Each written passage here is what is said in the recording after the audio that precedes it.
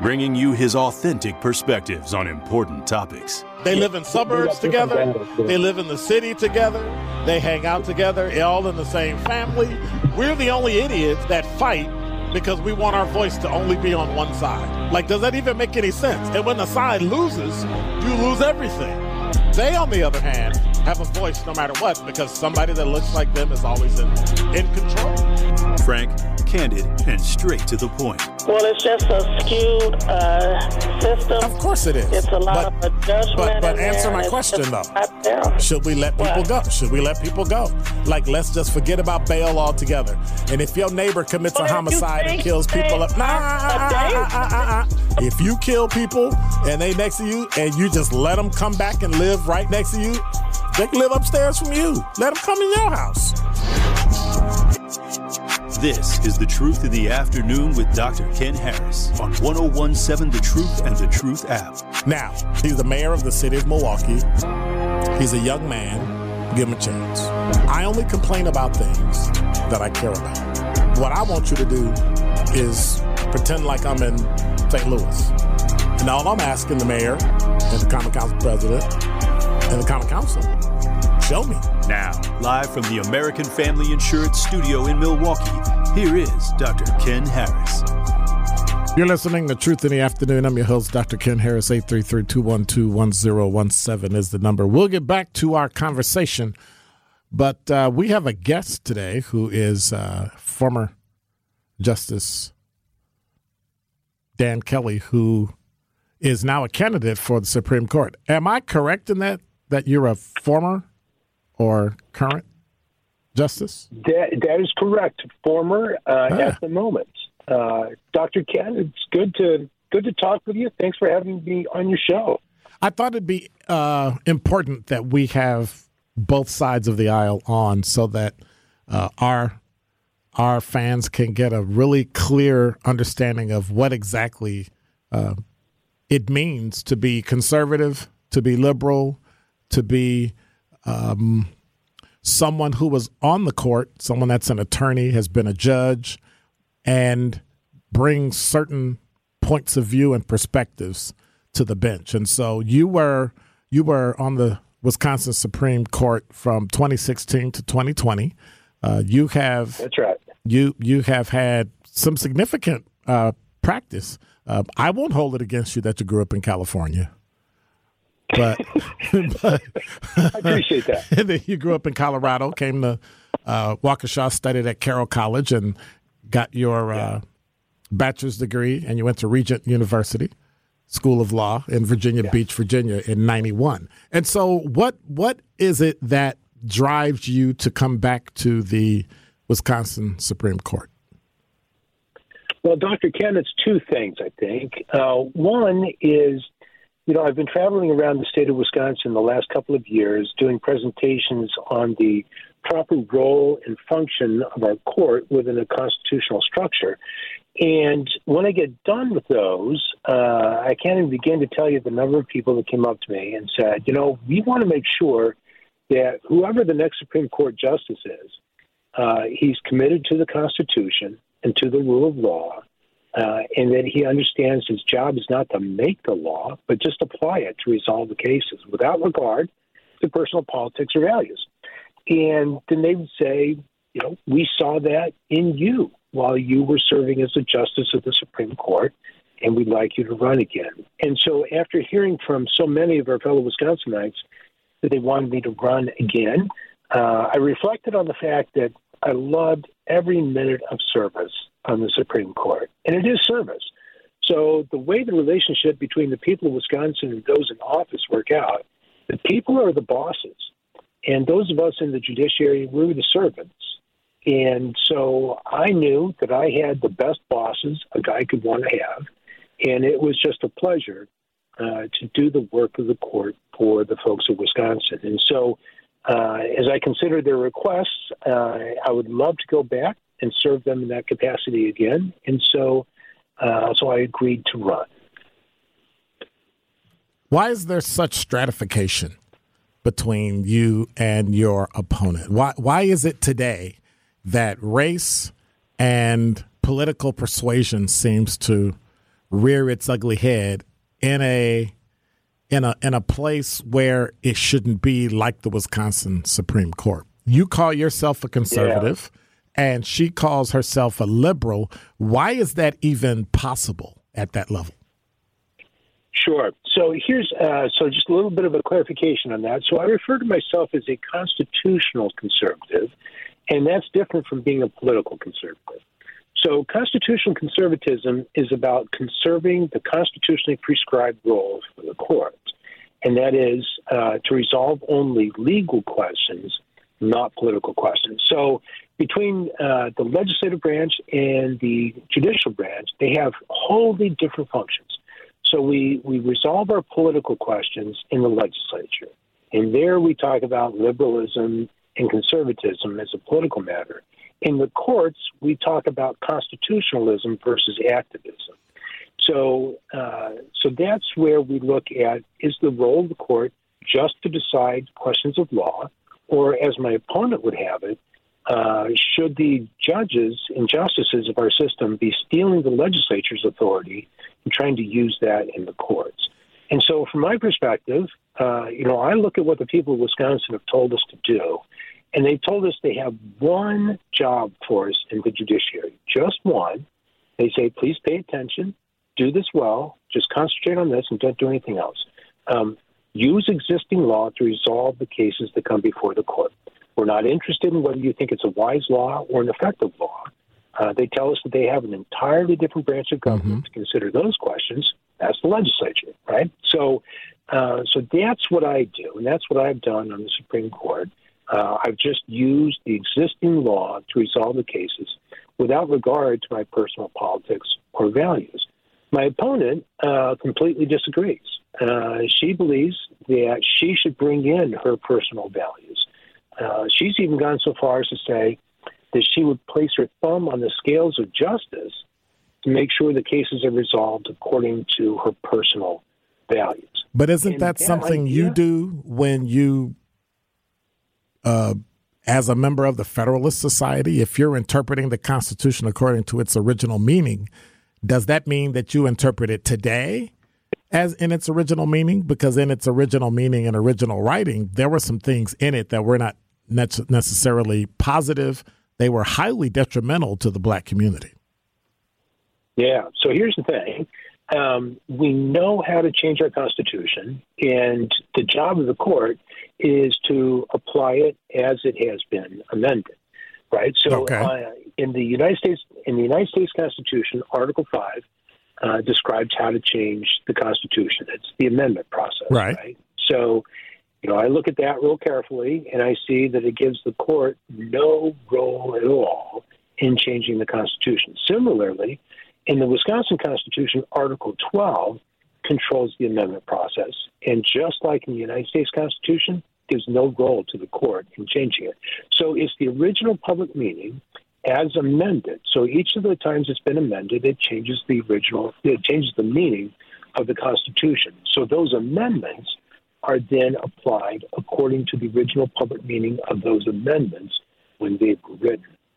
And that's the job of the court. And the people of Wisconsin retain to themselves the authority to change the documents if they see fit. So, for example, the United States Constitution has been amended 27 times. Right. And some of those amendments are the most critical amendments that were absolutely necessary to make.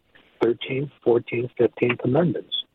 And Wisconsin Constitution has been amended numerous times as well. So we know Wisconsinites and the people of the United States know how to change those documents when it's necessary. But they've never asked the court to be part of that process. Okay. So two things before I let you go. Prosecutors. We've got some prosecutors in Milwaukee County that continually let criminals go or don't charge them or let them out on virtually no bond, who then go back and cause issues in the community. Number one, what can be done about prosecutors from your point of view? So the district attorney is an elected position, And so the best thing to do is consider whether there ought to be a different district attorney if the prosecutor's office is not doing as the residents of Milwaukee County wish him to do. So he sets the policies, and as a member of the executive branch of government, he has broad discretion in how he exercises that authority. Now, correct. Keeping in mind that there's a lot of teaching that goes on when the prosecutor makes those kinds of decisions. Just like there is a lot of teaching that goes on when a judge offers light sentences or no sentences. Right. So, when that happens, what you're doing is you're teaching the criminal that there are no consequences to his actions. You're teaching the victims that there's no justice to be found in our courts. And you're teaching the community that the laws will not keep them safe. And so this is a significant issue, both in terms of prosecutorial decisions as well as sentencing decisions. And my opponent has had some inexcusable sentences for some of the most vile crimes. Just a few examples. A young woman was raped, and which has got to be the most intimate personal violation you can imagine. And in one case, my opponent gave no prison time at all because she said, well, we've got COVID going on. And so it was a get-out-of-jail-free card for that terrible criminal defendant. And in another case, same type of situation, she imposed a year and a couple of months of prison time. And in doing so, said to the criminal that he was a good man and he was not a danger to society, which, is absurd. I suppose you're not a danger to society unless you're a woman who occasionally sleeps. And that's when she was attacked, is when she was asleep. And in yet another case, she gave nothing but probation to a guy who sexually assaulted a 13-year-old and then posted it on Facebook. Took a video of the assault, posted it on Facebook, and my opponent says, well, I don't know if you're a danger to society because I don't have a crystal ball. It was just ridiculous. Well, there were some questionable defenses on your part of some people that's been shown through commercials for her, that you've defended some people. How do you defend that, the fact that you've defended people who were criminals? Who are accused of crimes? Mm-hmm. Yeah. So we kind of have to have that so that we can have prosecutions. So our Constitution says that every defendant is guaranteed the right to counsel. And the way this works is if they're not provided counsel, they can't be prosecuted. So here's the thing. So my opponent is out there slandering every criminal defense attorney by suggesting that the defense attorneys agree or approve of the things their clients are accused of doing. And that's just outrageous. It is a slander against me, but not just against me. It is a slander to all those good attorneys who represent criminal defendants who do a constitutionally required job so that we can have prosecutions. Let me tell you, if there were no criminal defense attorneys out there doing their jobs, we would have no prosecutions. We're talking to Daniel Kelly. He is a candidate for the Wisconsin Supreme Court. So finally, I'll just go right to the question. Why should the African-American community in Wisconsin consider you as a justice for the Wisconsin State Supreme Court? Well, I think for the same reason everyone else should. This is about justice. It's about the rule of law. It is about knowing what the law is before you decide your actions, right? So all of us are responsible for making sure our actions comply with the law. Now, you can only do that if you know in advance what the law is. My opponent has said, and she's made no bones about it, that if she's elected, she'd place herself above the law, rule according to her personal values. And what that would do is mean that none of us would know what the law requires when we decide on our actions. And so we all benefit from the rule of law because we can conform our actions to what the law requires. And that provides us the opportunity to live together in peace with the chance of prosperity. Without that, we have chaos. And so this is something I think that everyone across the state will benefit from. It seems like candidates hide behind the rule of law when there comes a time to actually have to speak about these are the things that I see that are injustices in the black community. And so why is it that there seems to be a move to individualism when there are issues that affect an entire community? Well, I think this is the distinction between judicial candidates and political candidates. So political candidates are there to address the inequities in the law and figure out what changes need to be made to the law to address those problems, because that's their authority. The people of Wisconsin elect their legislators with the idea that they'll all get together and they will use their collective wisdom, background, experience, and knowledge to figure out what laws are necessary to promote human flourishing from this day into the future. Judicial candidates, of course, we deal with only the things that have already occurred. And so our job is to simply use the law that existed when those events occurred to resolve the case that comes before us. And the people of Wisconsin have not given us any authority to adjust those laws, to repeal them, to create them, or to amend them. So it really is a difference between which office you're running for. If you're running for the political branches, then the responsibility is to look at those inequities and address them from a political perspective. But running for the court, like I said, people of Wisconsin have told us we got one job for you. Use the laws that already exist to resolve our cases. Dan Kelly, he's a candidate for Wisconsin Supreme Court. When is the election day? April 4th. We're coming up on it quickly. I think absentee ballots are going to be available in about a week, and then early voting starts in about 2 weeks. All right. Thank you much. Best wishes on your candidacy, Mr. Kelly. Dr. Ken, thank you so much for having me on your show. It's been a pleasure. All right. Thank you. 833-212-1017 is the number. We just spoke to Wisconsin Supreme Court candidate Justice Daniel Kelly. So he made his comments, and if you have any thoughts, hit me on the talk and text line.